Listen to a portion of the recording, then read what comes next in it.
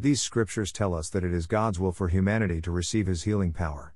However, some people will read these verses and say that it is impossible to know who will receive them because God is sovereign. We started to look at the message of sovereignty in the last chapter. The way ministers are teaching this subject today is one of the greatest enemies of our ability to develop in faith. One of the things I've observed help people grow in faith for any area of their lives is to discover that God has placed laws in motion that govern every aspect of creation. For example, the law of gravity does not just work occasionally. It is always in effect, and so its operation is consistent and unchanging. Do you think our lives would change if there were not a law governing gravity? What would it be like if gravity randomly stopped operating and people would float off the planet? Everything in our lives would dramatically change, wouldn't it? God has put laws in place to govern both the natural and spiritual realms. There are spiritual laws that govern the operation of His kingdom. One of the reasons people cannot receive the provision provided in Christ's redemptive work is that they do not understand this. The way ministers teach sovereignty leads people to believe that God just heals some people and not others. It is almost as if He favors some over others, and we are at His whim.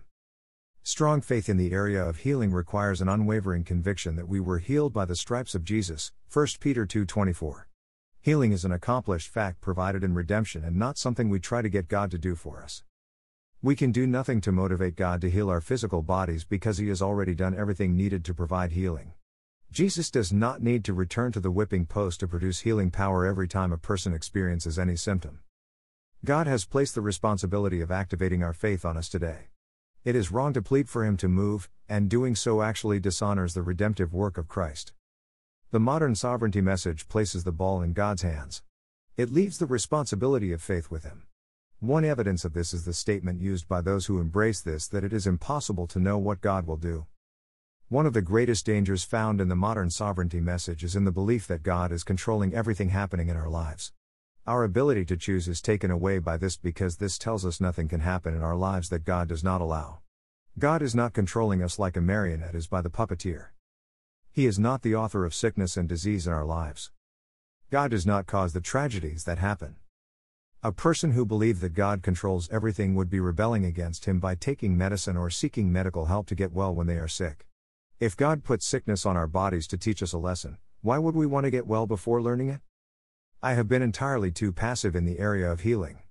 God is not the author of sickness, and I realize the need to violently resist the things Satan attempts to put on my family and me. God does not allow tragedy to teach us lessons. A large percentage of modern churches do teach this, but it is not a scripturally based doctrine. Now unto Him that is able to do exceeding abundantly above all that we ask or think, according to the power that worketh in us. Ephesians 3:20. God has limited His control in our lives to the level of our willingness to cooperate with His laws. The power referenced in Ephesians 3:20 is faith received via us receiving the revelation of God's Word, Romans 10:17. We can block God's power from being able to operate in our lives.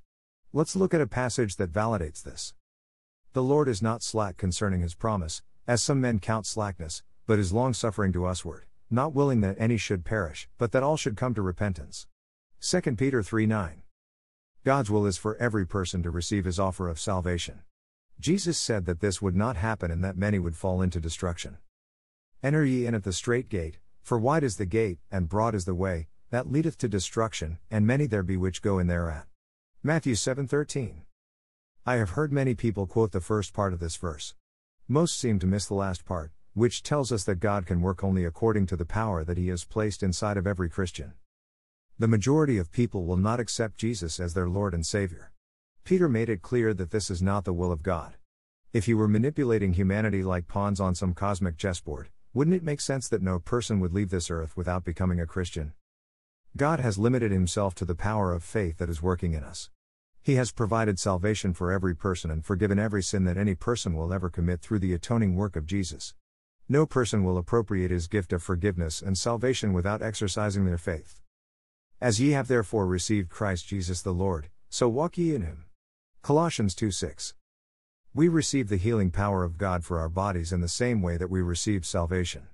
Receiving any blessing that was made available through the redemptive work of Christ requires us to exercise faith. It is never God's will for any person ever to be sick, but it is not up to Him whether we will experience healing or not. Provision for this is found only in Jesus' redemptive work. We will not participate in it, though, without first exercising our faith. Thank you for stopping by today. If this post has been a blessing, please share our blog with your friends and family.